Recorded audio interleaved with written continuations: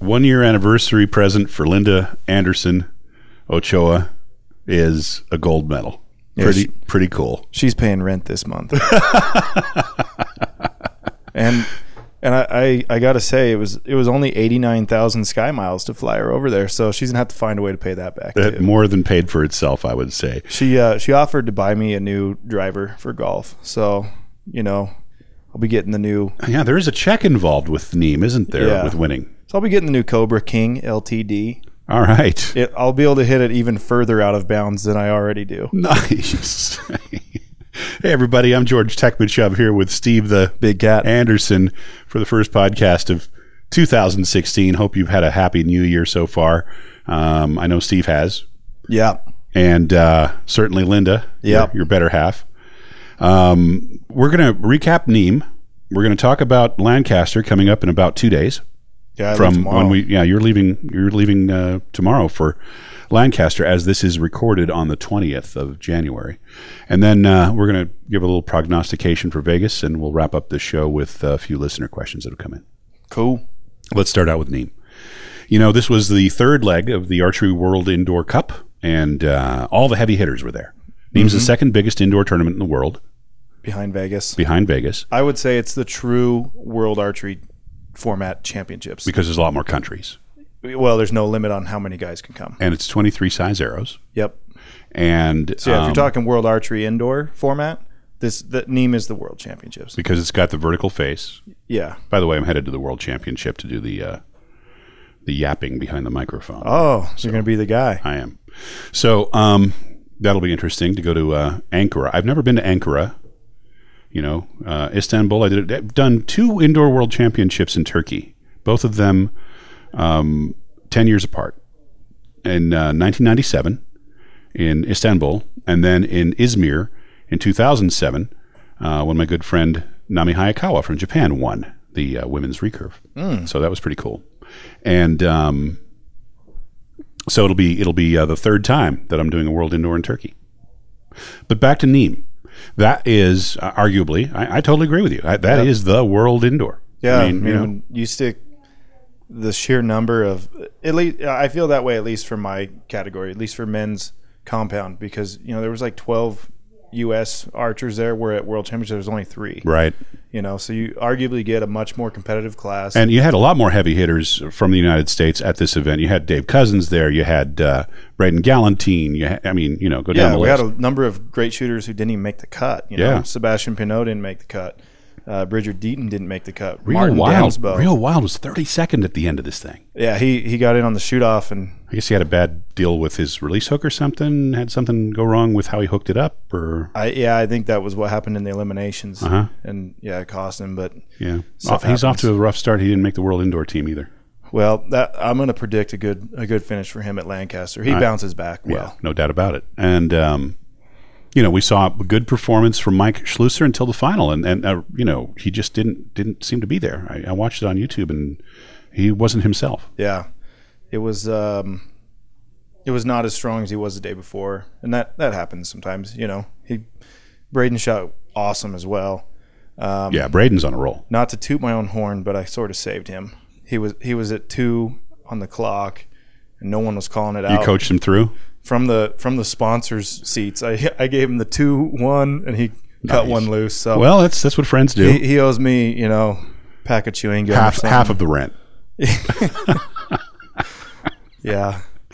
And Linda shot the new Contour CS, so that would be the first the world debut of the Contour CS. Yeah, she was having some serious tendonitis problems with her elbow, and so it's going away with the Contour CS, so nice. That's good. The reaction on the bow is better than what she was working with, so that's terrific.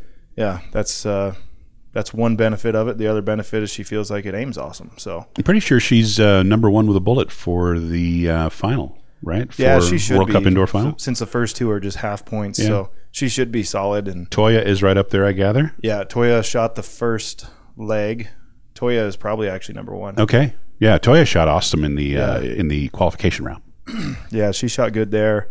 Shot good in the bronze match. Her and Linda were at a 1-arrow shoot-off, so she could have been in the gold match. Toya just switched to Hoyt from Matthews. From Matthews, right? yep. And Linda's shooting the same bow. There's been a few people just changing here. Braden Gallantine's shooting a Matthews, but it's a different Matthews. Yeah, right? it's a new design. Yeah, it's a 35-inch.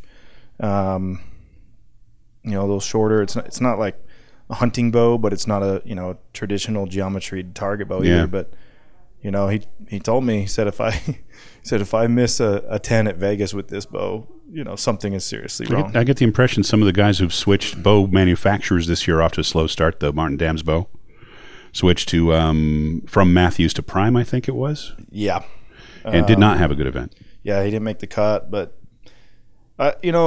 Nimes is a crazy one. That tournament was the first time I've been nervous for qualification in a long time. Just because it's such a big thing. Yeah, if you have a bad day, you're not in. It's almost if you like have Vegas. a mediocre day, you're rolling the dice. You flip a coin, you may or may not make it. I guess the only difference is because of World Archery scoring, your expectation mentally for a perfect score is not the same as it is in Vegas. Yeah, to me it's a little easier to shoot under World Archery rules because you think about it, you can shoot a 7 and it's not like it kills you. It certainly hurts the score, but at Vegas it's one shot and out. At World Archery format, you can miss. You can, well, not a miss probably. You can't give up 10 points in one shot, but you can drop some points and whatever, you move along. Yeah. Well, there you go. I mean, it's on the men for the compound. You had Mr. Perfect, Mike Schlusser, and Braden Gallantine, and Mike, famously set the first perfect 600 in qualifying last year in Nîmes. Didn't quite get there this year, and had a rough final, I would say, for his standards. Yeah. Won by Braden Gallantine won by 2 points, 147 to 145. Something like that. Yep. Yeah. It's not often you see Mike shoot, below a 149. And Braden didn't make the cut last year. I don't remember. He did not make the cut last year, but I think Braden characterized it as nerves on both sides. Mike said that he wanted to win it for a second year in a row. He wanted it too much, is how he's quoted by our friend Chris Wells over at World Archery. Yeah, and I can see that. You can see the pressure. I mean, he may be Mr. Perfect, but he's not perfect. It's and legitimately. I mean, if you look at the round of 16 where I lost, I shot a 149 and didn't even that wasn't good enough to even tie. Mm-hmm. So there was 11 of the 16 guys I think I counted shot 149 or better. So perfect is almost an absolute necessity.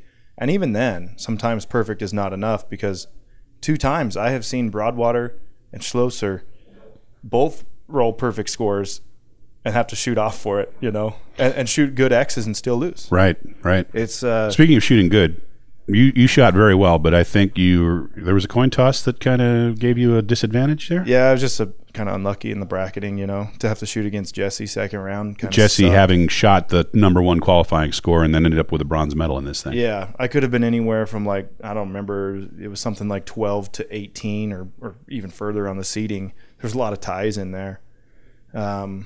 And that coin toss, which I would love to be present for those. I've never actually seen the coin toss. Yeah. I'm not wild about that 8-way tie for 17th thing that they do. It's kind of silly. They might as well just seed them based on their final score. Right. Yeah. I mean, that's just kind of, you split the points. What is it, 8 people in 17th place, and it's just dumb. Yeah. I don't like it. I don't either. Give them their due, Mm-hmm. One of those guys was 17th, and one of those guys was 32nd, and if they're in my round, if I went out with a 149 and so did someone else, cool, give us a tie. But for the guy who went out with a 145, he doesn't deserve number 9. Right. That's kind of where I'm at there. Yeah, because a top 10 finish to me means something. Recurve. There was a lot of good stuff in the recurves, starting with a new world record from Miss Park from Korea. Yeah, and I think we predicted what would be the next world record. We did. I think we said. We talked about women's recurve. Yeah, we said that would go down. I think I actually predicted men's to drop first. I predicted women. Yeah. And I predicted a Korean. Yeah. So I'm going to take my gold star on that one. And I think that one could go again very soon. I hate to say it, but I'm not going to tell you for a second that I've ever seen Miss Park Sehui before. Yeah, I hadn't either. Just another example of the tremendous depth of Korean shooters. It's first time I've seen her at an international event. I'm going to predict if Korea fields a team at Indoor Worlds that you'll see another world record there, 595. I believe you. I think you're right, and I think that it's not because, by the way, that they're putting any special emphasis on indoor. It's just the depth that they've got, the talent. Well, if you're over there and you you want to make a name for yourself, it's pretty hard if you're just shooting there. You might as well get out and shoot some indoor stuff. And by the way, with X10s, yeah. So no jar lickers, no line cutters. They're just a pound in the middle. Yeah. I saw her target. It was like it was like one arrow or two arrows that were clearly out, and the rest of them were just oh my goodness, just crazy. It was good shooting. Yeah, Gwendolina Sartori though, not a slouch. She, the archer from Italy, had a strong second place in the rankings in the qualification, and then got herself a solid position for the World Cup indoor final with the win in Nimes. What was the name on that? Gwendolina Sartori from Italy. Oh, okay. And then I believe Max Mandia's sister shot well too. She did. She did shoot well. 592. Yep. Something like that. Yeah, which was the world record 6 years ago by two-time world record holder Berenger Chou of France. So and Berenger was there, but not quite at that level. Yeah, like Max told me, he said, he shot a 590, which is fine shooting. Phenomenal.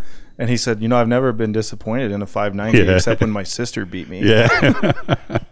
Well, he should be proud because they are a great archery family, the Mandias. Gwendolina says that she's been training under Witsy Van Alten, the bronze medal winner of the Barcelona Olympics.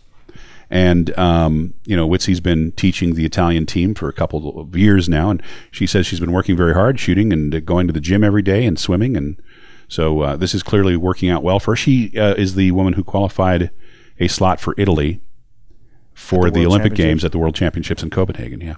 And Luca Milotto took the gold medal match against Alexander Kozyin of Russian Federation in the full 5 sets. They had to go all the way through. Yeah, they each shot 149 as well. That was an awesome match. And Luca actually put himself in the hole after the, I think, the final regulation set. Or, just before the final regulation set. He was down 5-3. And then our Russian guy, Mr. Kozin, shot a 9. Mm-hmm. Luca was back to a perfect score and needed a tiebreaker. Yep. So Luca shot first, had a line cutter 10. I heard that Alexander also had a line cutter 10 with a big arrow with a 23. Luca was shooting X10s, and Luca's arrow was closer to center. Yeah, I don't know. I'm ignorant as to how they measure. It's not from center of the X to center of the shaft. It's center of the X to the nearest edge. To the edge of the shaft. I think measuring to center of the shaft would be better. But I think not that's if you're shooting. Depends on what you're shooting. Well, okay, that would make it equal. But how do you find the actual center of the shaft? That's a hard judgment to make. There are ways to do it, but it would require some technical equipment that wouldn't be handy to put down there and use. They'd have to bring a set of calipers and mark both edges, and then figure out the middle and mark it again. Yeah, there's another way to do it with a laser, but it would be difficult. Edge of shaft works, I guess. Listen, the judges have their hands full with just using calipers. Let's give them a break. Yeah, we've seen them use those wrong. So let's not go there. But it seems to me that that was a crowd pleaser of a match. Yeah, that was awesome. And then you had Brady Ellison taking the bronze for the men and Elena Tonetta taking the bronze for the women. Yeah, which made for a great group photo. 12 shooters who took medals at this event, all wearing Easton jerseys. It was nice. On my behalf, that's huge, and like my boss said, hey, now we don't have to fire you. Yeah, that you got everybody to put their jersey on before to take a photo, because that's like herding cats, man. Yeah. I mean, the minute this thing is done, everybody is scrambling for the doors, right? Yeah. And so you congratulations. It was cool, going into it, Saturday night, I knew we had the sweep because we had all 4 archers in all 4 categories shooting Easton. So nice. That was really cool. Really cool. And, just how do I put this? These folks aren't getting paid to shoot this product. They're just shooting it. And I think that's really, really nice. Yeah, the vast majority of those people are not on shooting staff with us. Yeah. So we're going to be paying them contingency like we would any other archer who were to win with Easton arrows. So how much contingency and winnings did a gold medalist make at this event? Because they pay the same for all categories at this event, right? I think it's $500 from us, and then you can count on a few $1,000s from a bow manufacturer. And then I think the tournament paid out €4,000. So that's a good $10,000 day, more or less. Yeah, I figure you're around $7,500 to. If you have a contract with a bow company. Most bow companies, it's open contingency. Oh, I didn't know that. Yeah. Okay. All right. So anyone picking up a brand X bow, just look at their contingency list and you get that. I hate just make that sure when- you submit it. I hate that when people shop around for what they're going to shoot by contingency. Right. I know a shooter. Excuse me. I know a shooter who used to show up at the Vegas shoot, and they used to put a contingency sheet on the tables of the Vegas shoot. He'd go to the table, grab the contingency sheet, start looking at what was paying what, and then start running around to all the booths and start changing stuff on his bow based on who was paying what. Because he felt like This was a recurve guy. Right. A well-known recurve he guy. might as well just turn in his entry fee and Might as well. walk away. Well, but this was a good shooter. But he never won when he did that. Look, like I'll be honest with you. It's cool. Contingency is cool, but the differences in what the low-paying companies pay and what the high-paying companies pay, not much. And if you're out there shooting for contingency money, if that's why you're doing it, like, get real. You're it's not that much money at the end of the day. It would be nice if we were like tennis or golf, where the number 200 person could make a living. Yeah, But unfortunately, we're sometimes the number one doesn't make that great of a living. So, well, in golf they do. well, in archery, And I probably shouldn't mention tennis now, considering some of the stuff going on there. Oh my goodness! I haven't heard. People are throwing matches and getting paid under the table by gambling organizations. Oh, nice. Not good. So, yeah, I don't think we'll ever have to worry about that in archery. At least not for a I long was just time. told by Bruce Cole that betting will be on the table this year. Well, it's Vegas, right? Yeah, So it's a capped number, I guess. You can only win a certain amount, but I figure where I've never made the shoot off. I just got bounced in the second round at Nimes. I think my odds are going to be sweet. So here's something to consider. World Archery is going after gambling in the sport the same way they're going after drugs in the sport. Really? Yeah, and I think it's actually an IOC thing for every sport. But there's a push on to make sure that gambling never has an influence in the sport of archery, which is fine. I think that's awesome for them to pursue that kind of. We want our sport to stay pure. Oh, definitely. And I don't foresee it ever being the place where big gambling money would lead to that. But one never knows. yeah. All right, moving on. You're headed to Lancaster. Rob Koffold is putting on what will be the biggest Lancaster shoot. Do you remember the number he told us? Nope. I don't either, but it was a couple thousand people. Yeah, I think it's around 1,200, 1,500, something like that. So a big turnout, making it the second biggest indoor event in the United States. I think maybe behind Vegas. It could be that it's Maybe behind Louisville Indoor with Nationals. NFAA, but that's a different format. So speaking of format, they're going to the vertical face. Yeah. And maybe you can explain the scoring for Lancaster because it's different. Yeah, X-ring becomes an 11. So 660 is possible on the round. Goes to 11. Yeah, X-ring becomes 11. It's kind of cool, actually. I like that. I wish World Archery format was that way. Makes it hard for the media to figure out scores, though. Yeah, but it would be nice because a big yellow would be a 9. I'm not sure I'm competent enough as an announcer to be able to do the math fast enough to be able to do the job.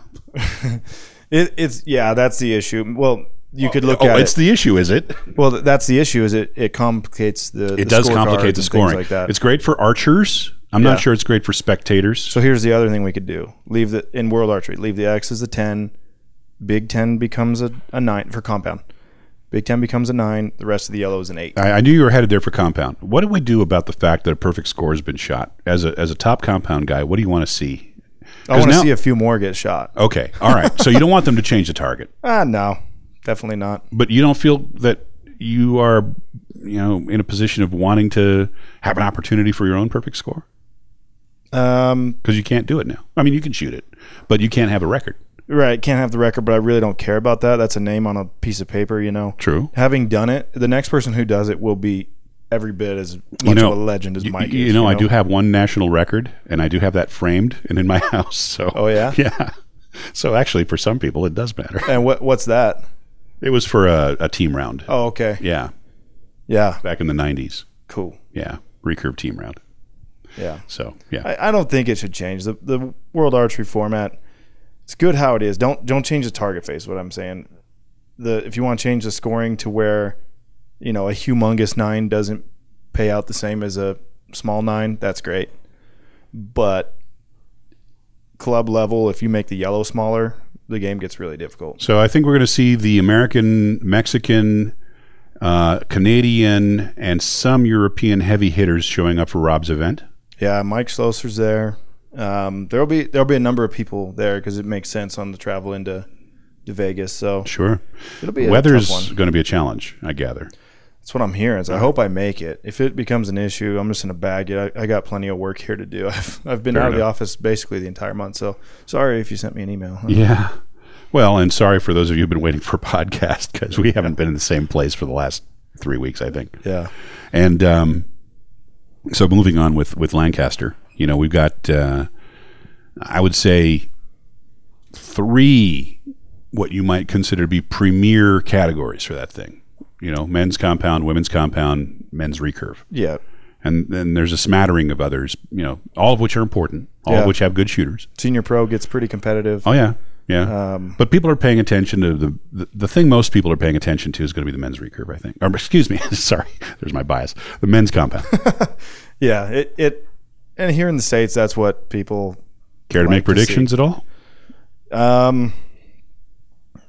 Yeah. You already gave us one. You said that Rio was going to I think he'll come back bounce strong. back. Yeah. I think Mike will be in there, and I think Jesse will be in there. Yeah. And I hope I can get in the mix as well. I think we'll see Chris Perkins there maybe. Yeah. Doing well. Perkins will get in the mix. What about Bridger Deaton?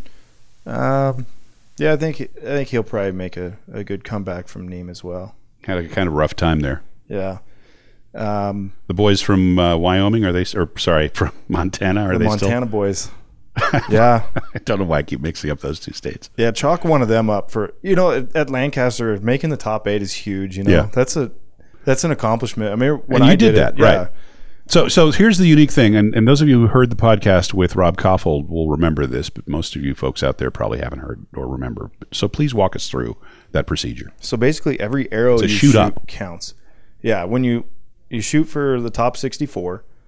That's your qualification round. Then you go top 64 bracketed until the round of 8. And at the round of 8, they take every arrow you've shot for the whole tournament, add them all up, and rank you 1 through 8, depending on where you fall. And then 8 shoots against 7, the winner of that against 6, and so forth. So you can end up number 2. You could win, in fact, if you ran the table. Yeah.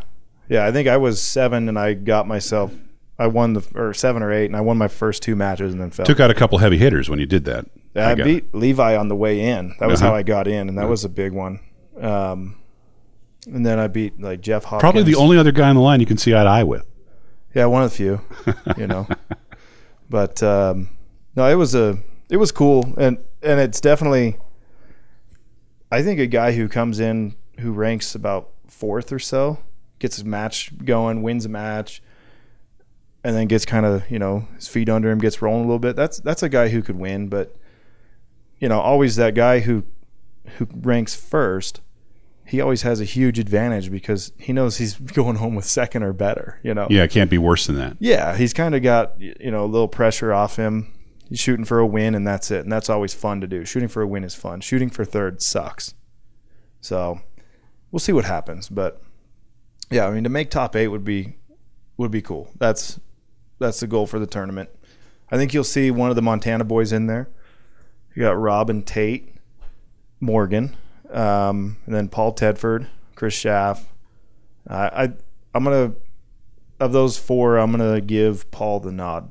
Paul's one of my close friends. I think he's due for a pretty solid tournament. Yeah, I'm gonna give Paul the nod on a top 8 finish. Okay, I'm gonna predict Joe McGlynn medals in the men's recurve. It's a good prediction. Yeah, he always seems to.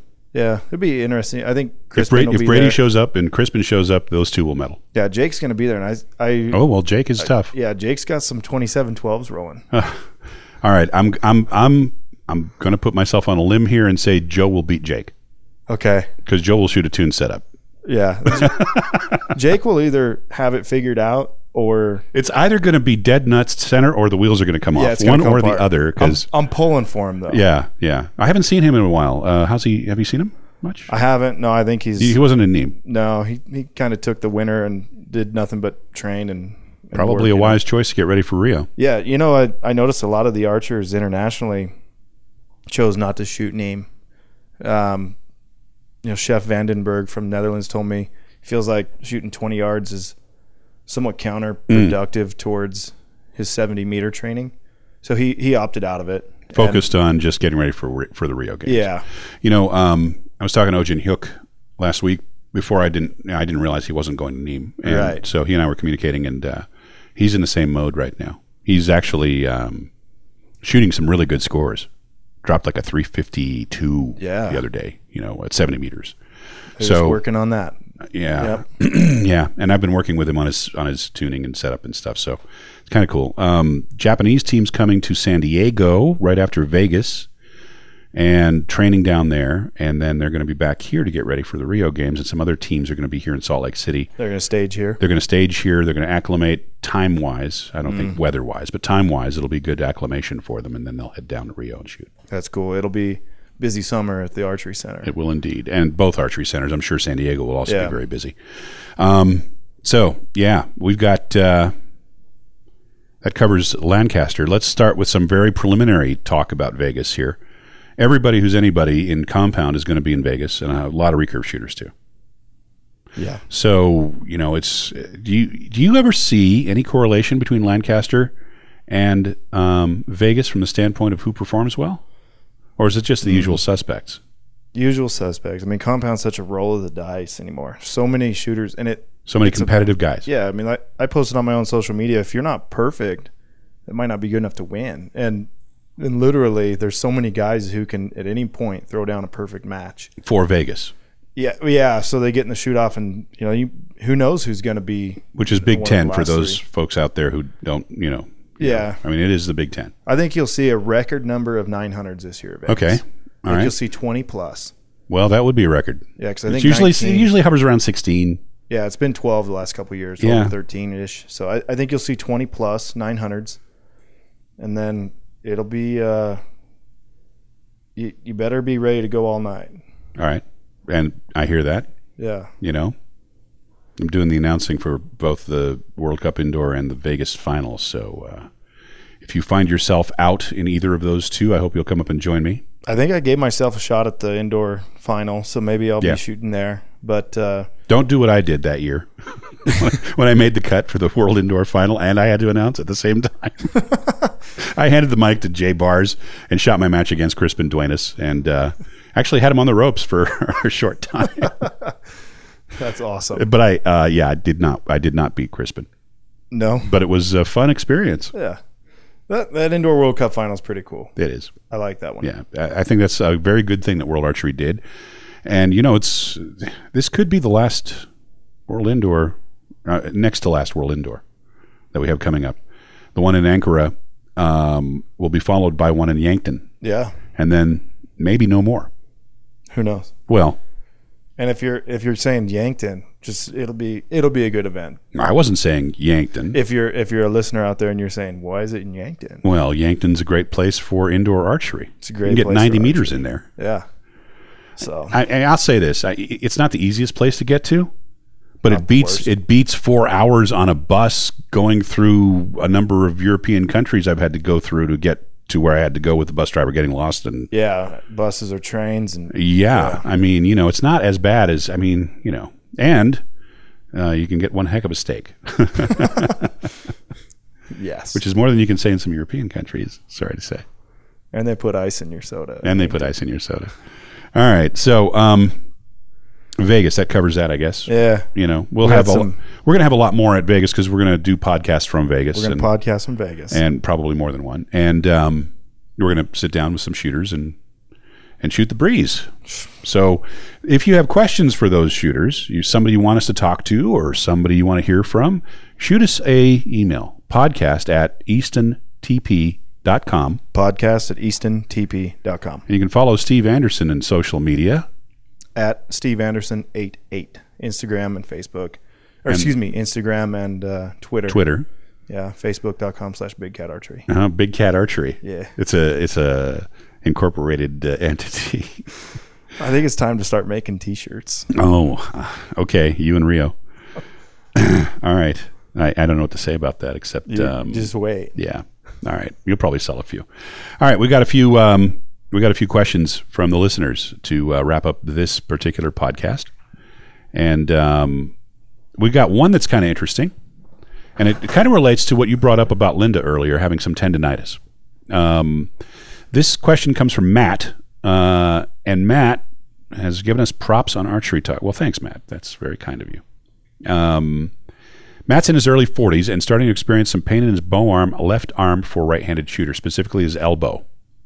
I have stopped shooting to try to rest it. I'm going to try some stretching and weight training to build my arm back up. I feel like although I'm not old, my body isn't handling archery like it did when I was younger. Can you guys cover some steps to cure this ailment, proper warm-up, and just general considerations in archery should take into account as they get older? I'm not a doctor, and I don't play one on TV, but I can tell you that I've been through this exact issue, epicondylitis, or golfer's elbow, as opposed to tennis elbow. One's up here and one's down here. I'm pointing up and down on my elbow. All right?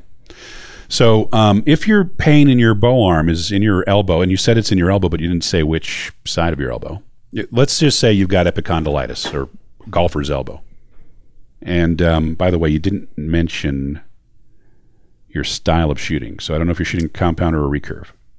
I can't shoot a compound, by the way. I can get about 8 shots off before it starts to hurt. Interesting. I can shoot a recurve all day long. But I did have a pretty bad case of this, actually from a pistol course that I took in 2002 down at Gunsight in Arizona. I shot 1,500 rounds out of a polymer handgun and really got myself a bad case of tendinitis. I had to get a steroid shot. I had to get a steroid shot. Turns out Matt in his PS down here does say that he shoots compounds, so he's a compound shooter. Some compounds just create a jarring motion or a jarring vibration that gets to some people. Yeah. And you can resolve this to some degree with proper stabilizer setup, but I'll tell you what, once you get tendinitis, it's pretty tough to shake. I'd go see a doctor. Yeah. I would. And of course the old, RICE, which is rest and ice and, what's the C? Can't remember. Compression and exercise. Yeah. I definitely, a little ibuprofen regimen to get the swelling down, and then some physical therapy. But I would definitely go see a doctor. I just would, because something like this can become chronic, and then it's a problem, and then, it messes up other stuff. Like you can't, I couldn't reach my steering wheel. I couldn't open a door. Yeah, I've got issues because I hyperextend my elbow a bit. Yeah, I've noticed that. I have bicep strength and forearm strength. I think that kind of protects it. So, and that's critical. Good point. Really good point. Because if you have good musculature, you're built up and you've got some musculature, it can help support and prevent some of that stuff. But in general, Matt, if I were you, I'd get myself straight to a orthopedic guy, and he could put you on something like diclofenac, something stronger than ibuprofen, and get you fixed up in a hurry. But you've got to fix your root cause. Your root cause may be too much tension. Your root cause may be too much vibration in the setup. Yeah, I mean, obviously some dampening on stabilization. Damping, would be a good idea if you run into that sort of thing. If you've got a real stiff stabilizer bar, I mean, that's great. I prefer, obviously shooters want the stiffest stabilizer bar they can get, but there's definitely a reaction that comes with that, and that can be a little bit of a sore elbow. So figure out a little dampening setup, and that'll help for sure. All right. Next question comes from, by the way, got a photo from John Dixon, which I wish we could share with you. This photo is a photo. John is an old friend of mine from Scotland. He took this photo in 1995 at the World Indoor, and I'm demonstrating to the Finlandic team how to shoot. And your feet are backwards. They are. I was more flexible back then. I think we need to share that on your Twitter. I already have shared it on Twitter, TEKMITCHOV at Twitter, or at TEKMITCHOV. So that's pretty darn bizarre, actually. It's kind of gross. So that's Jari Lipponen in that picture right there, and the question comes up: is that what caused the sudden drop in international results for Finnish archers? They started turning around and shooting. I can still do that. That young man is really impressed. Yes, I can see that, actually. All righty. Let's move on. We, by the way, did have that contest with the question of who was the first archer to win in Vegas, or the last archer to win in Vegas in the pro category, men's pro, with a recurve bow, and that was Jake Jacobson. But we're still getting people answering the question, and the latest answer is Denise Parker. And the question was, what was the last male professional to win? I guess they must have ignored the gender. Sorry, call out. Denise. Sorry. So that's, yeah. Question from CJ Frame in Fredericksburg, Virginia. The Easton Arrow Chart's the de facto standard on matching arrows to bows. How was the Easton Arrow Chart developed? By empirical means? By calculated values? How has it changed over the years as bows have gotten more aggressive? Well, a combination of things. A combination of empirical means, meaning testing, and calculated values. And as bows have gotten more aggressive, obviously the recommendations on the chart have gotten stiffer, to put it as simply as possible.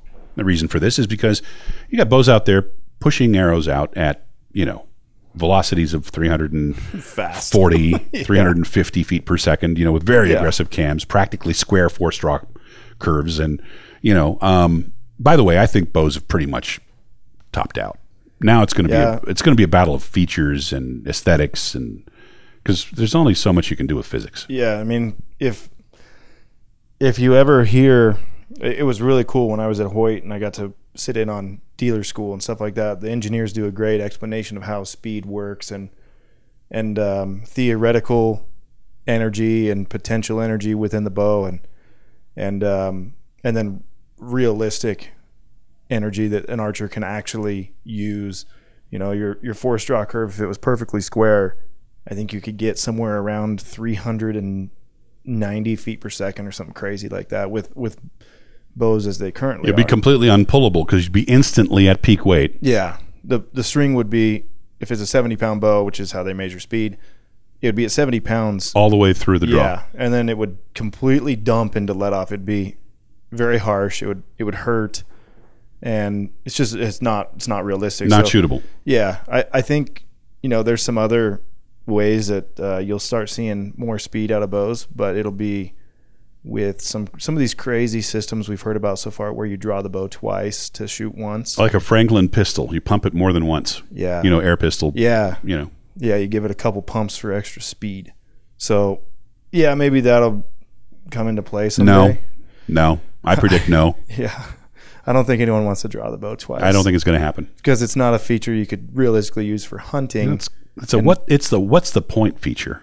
Right. Is it archery? After we start messing, there was a quote archery product at the trade show this year, which was essentially an air gun that shoots an arrow. Yeah. That's not archery, folks. No, it's a gun that shoots an arrow. It's a gun that shoots an arrow. Right. It's not archery.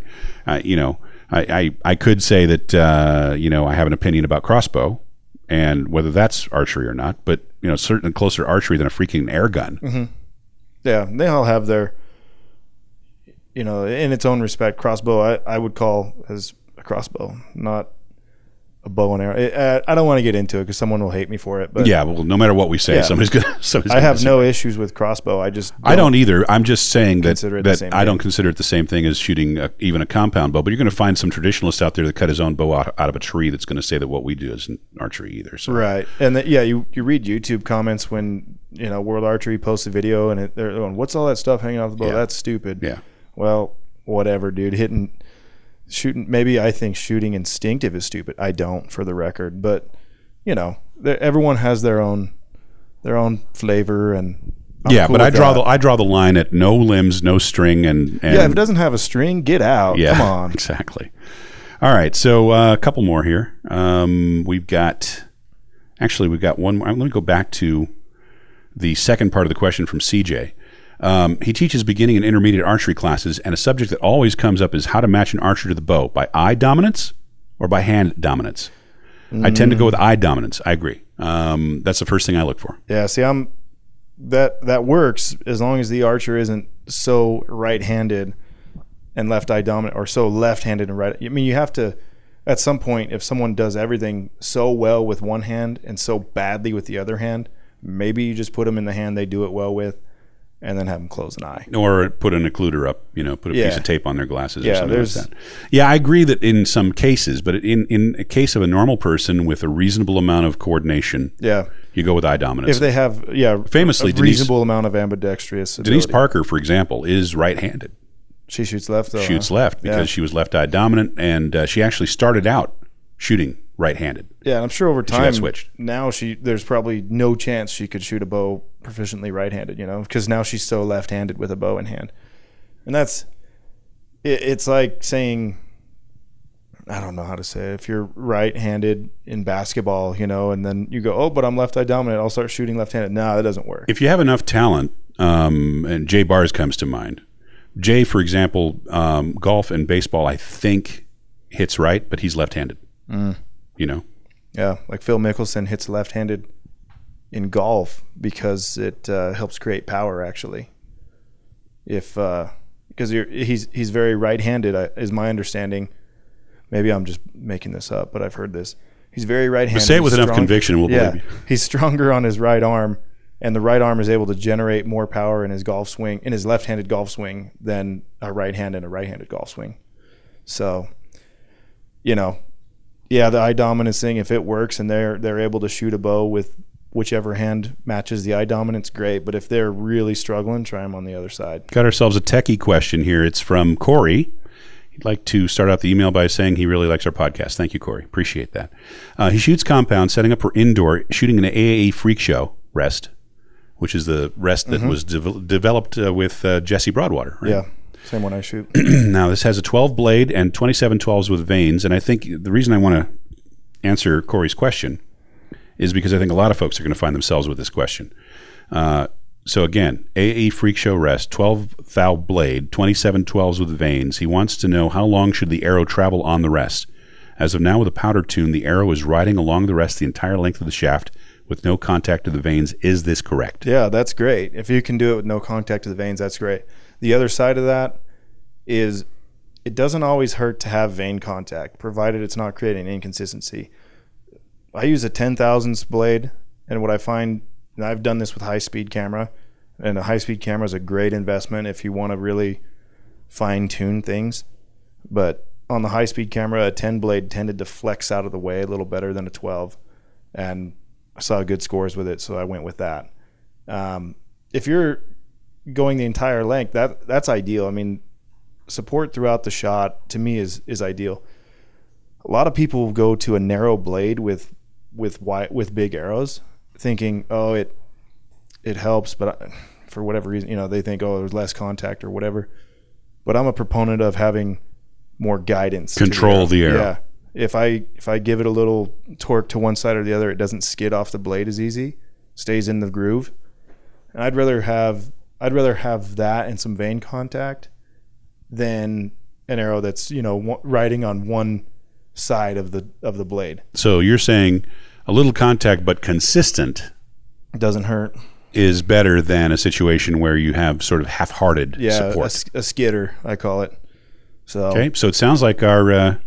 But yeah, if you have access to a high-speed camera, or you want to get in with some buddies and spend $1,000 on one, it's really cool to actually watch what different arrow spines do, watch what different knocking point locations do, and then a change to the blade thickness, blade angle. There's a lot to it.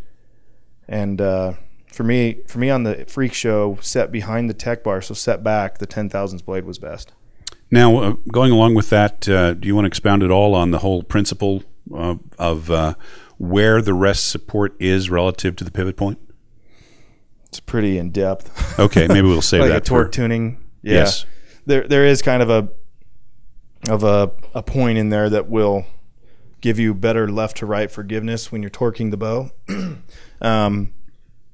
In regards to where your arrow rest is set forward and backward. So it's something you got to test, but shove your arrow rest all the way forward, torque your bow to the side, and shoot a shot that's aimed at the middle. See where it hits. If it hits near the middle, that's great. Mm-hmm. If it's way off, try putting your rest all the way to the other side, to the back, and do it again. And there is a sweet spot in there that kind of works in conjunction with the sight radius and there's a lot of info out there on torque tuning, so yeah, probably best to read up on it.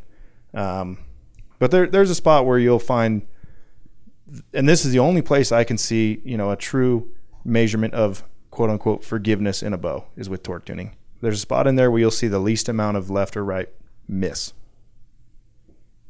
So an ideal situation would be for you to have exactly what it is you're describing. Have a full contact with a beefy blade and no touching the vanes. You said that's ideal? I'm sorry. Yeah. I mean, our listener basically has a good situation. Yeah, that's not bad at all. If you're getting away with that and you feel like your scores are good, then roll with it. If you feel like something's missing, try a 10th-thou blade first. Yeah, okay. Or check blade angle, some other options too. Yeah, give it more angle. It's acting like a weaker blade. Yeah. Make it more perpendicular to the surface of the shaft, acts like a stiffer blade. Yeah. By the way, we talk about blades because, they're stainless or carbon steel, and there's been some new stuff out there, plastic blades, polymer, composite blades, supported blades, like I think on the biter. Like there's a plastic panel underneath. You got any thoughts on any of that stuff? I'll stick with what I'm using for now. The plastic ones I've heard are okay, but I've heard they like to break, or it's like a carbon or whatever that stuff is. You just need to maintain it like anything else then. Yeah, I've had great luck with the AAE Pro Blade system or Freak Show blades, and they've always worked well for me. One thing I will say is if you're switching from one brand of rest to another, and it's like, say, the AAE, the blades are a little longer. If you're using a 10th-thou blade on a AAE and then you go to a trophy taker, it's a shorter blade, so you need to factor that in. The length of the blade will contribute to the sag. If it's 10th-thou on one and it's longer, 10th-thou on a shorter one is actually going to be stiffer. So keep that in mind.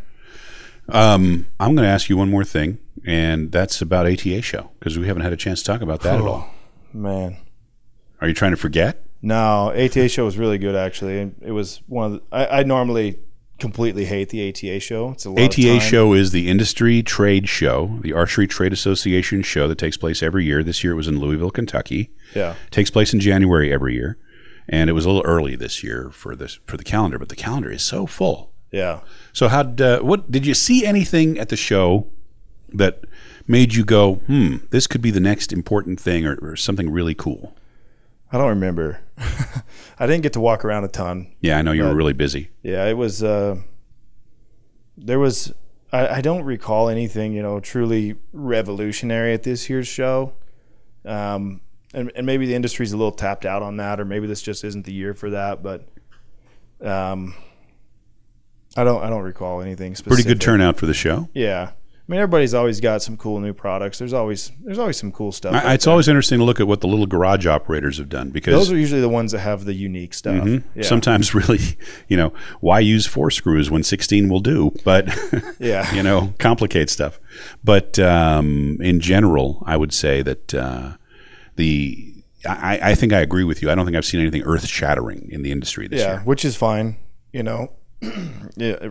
Sometimes new product doesn't always mean better product. True. Yeah. So I'm more than happy to see refinements and perfection of current models, and there's some stuff out there that was certainly looking pretty good, and but not a ton of new product this year, not a lot of big whiz bang new product showcases and releases and people gathering around to see that. So, but overall, it was. Matthews came back to the show for the first time in years. Yeah, they had a really cool booth set up. I really liked it. I'm kind of a geek, and that stuff kind of falls in my court here at Easton, so I like to look at everybody's displays and how they do that stuff. And Matthews had a really nice one. Mm-hmm. Boning had one I really liked too, so I'm going to probably copy that. Oh, you mean the booth display? The way they did the booth? The booth setup was cool. I liked it. I thought it was good. I would love to have that for I think booth setup's Vegas. A little too inside baseball for the. Yeah, this is the geeky stuff that gets me going here at Easton. So yeah, all right. Yeah. If you think I'm just walking around shooting arrows and talking to pros, think again. Speaking of a booth, we're going to have one in Vegas. We have a booth in Vegas. Lancaster's going to have some of the cool new stuff, like the new quivers. Yeah.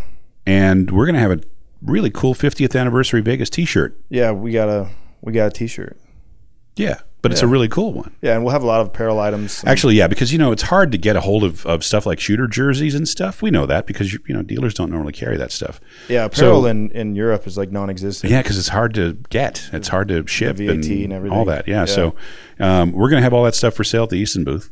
Yep. And Robbie will have some at the Lancaster booth. Yep. And the new quivers seem to have created a bit of a buzz.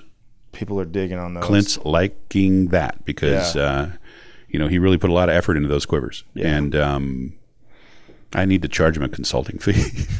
Me too. Yeah. No, seriously. I gave one away in Nîmes, and the crowd was pretty excited about it. Yeah, I'll bet if you get shark action for a casquette, the quiver probably went over really well. So of course I gave it to a guy. We only had right-handed available, and the guy who won it, of course, is left-handed because that's how that stuff freaking works. Of course. But we'll get them a left-handed one when they're available, which is soon. Yeah, we'll swap them out. Yeah. I think they've already been delivered, so we're in good shape on some of that stuff. Yep. So that's it. That pretty much covers stuff. We've got Las Vegas coming up after the Lancaster shoot this upcoming week. Las Vegas, the biggest Vegas ever, 3,000 people. Bruce is excited. We're excited. Yeah, I'm excited. I think that'll be fun. Yeah. And I'm torn because I'm the MC for both the Saturday night event and the Sunday night event, but I'm hoping that you will not be my MC partner because you'll be in the finals. I don't want any of that. Okay, so that's the mindset that we'll have right now. But if you hear two voices on the YouTube feed, you'll know what happened. So we'll just leave it at that. Yeah. Then we got Ankara 2016 coming up, the last major indoor event, which is could be the penultimate world indoor. Could be the next to last one. Yeah. And I'm hoping that they figure out a way to keep a world indoor. I kind of like the idea of having one. I think indoor is the future of the sport. Certainly on the compound side. On the compound side, yep. And we'll just leave it at that for now. Mm-hmm. Then we got... Yeah, well, that's a whole can of worms. Oh, and we'll open that sometime this season. Yeah. But, we've got Medellin, we've got Antalya, we got Shanghai coming up for World Cup stuff. Antalya's super important because it's the final qualifying tournament for the Rio Olympic Games. I don't think we're allowed to talk about outdoor yet. All right.